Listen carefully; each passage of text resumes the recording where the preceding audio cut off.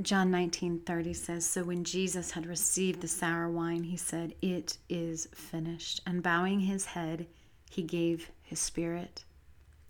The Savior's final words from the cross were a prayer of childlike faith. "Father, unto your hands I entrust my spirit." Luke 23:46. Only moments earlier, the witnesses gathered around the dying Savior heard him shout something else, a single word that was more of a Greek accounting term, tetelestai. Tetelestai. Our English Bible translates that term in a way that drains it of its legal and financial connotations. It clearly carried for hearers of Jesus' day. The best most can come up with is this plain phrase, "It is finished." Yet, tetelestai does not mean merely that a thing has concluded.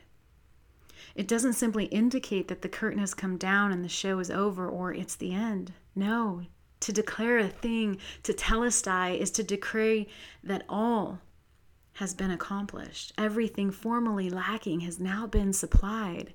The wound has been healed. The obligations have been met. The debt has been completely satisfied. Jesus' tetelestai declared an end to man's Tower of Babel religious striving to build a ladder back to heaven. God himself had come down and done what no fallen man could do. And that's to satisfy mankind's staggering legal and spiritual obligations to divine justice. In an 1861 sermon, Charles Spurgeon explained what Jesus meant when he cried from the cross, "It is finished." And he said this: the Savior meant that the satisfaction which he rendered to the justice of God was finished. The debt was now, to the last farthing, all discharged. The atonement and propitiation were made once and for all and forever by the one offering made in Jesus' body on the tree. That was December 1st of 1861. Powerful, grace-based praying begins with an understanding of Jesus' cry of tetelestai. To pray prayers of grace starts with the humbling, liberating realization that Christ has done all the work for our atonement. All that remains is to receive it. To declare a thing, tetelestai, is to decree that all has been accomplished. And our prayer of declaration goes like this: Father, I thank you for sending Jesus to pay my debt in full.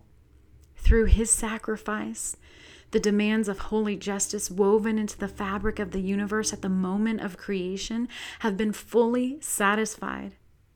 I rejoice in the glorious truth that I can come to you with no sense of obligation, indebtedness, or shame. Lord Jesus, thank you for your willingness to come. I will not insult your grace by seeking to add a single thing to a work you declared complete with a shout of tetelestai. Nor will I try to pay against a debt that you had declared paid in full. I will humble myself and gratefully receive everything you died to provide for me. Everything your word declares is mine.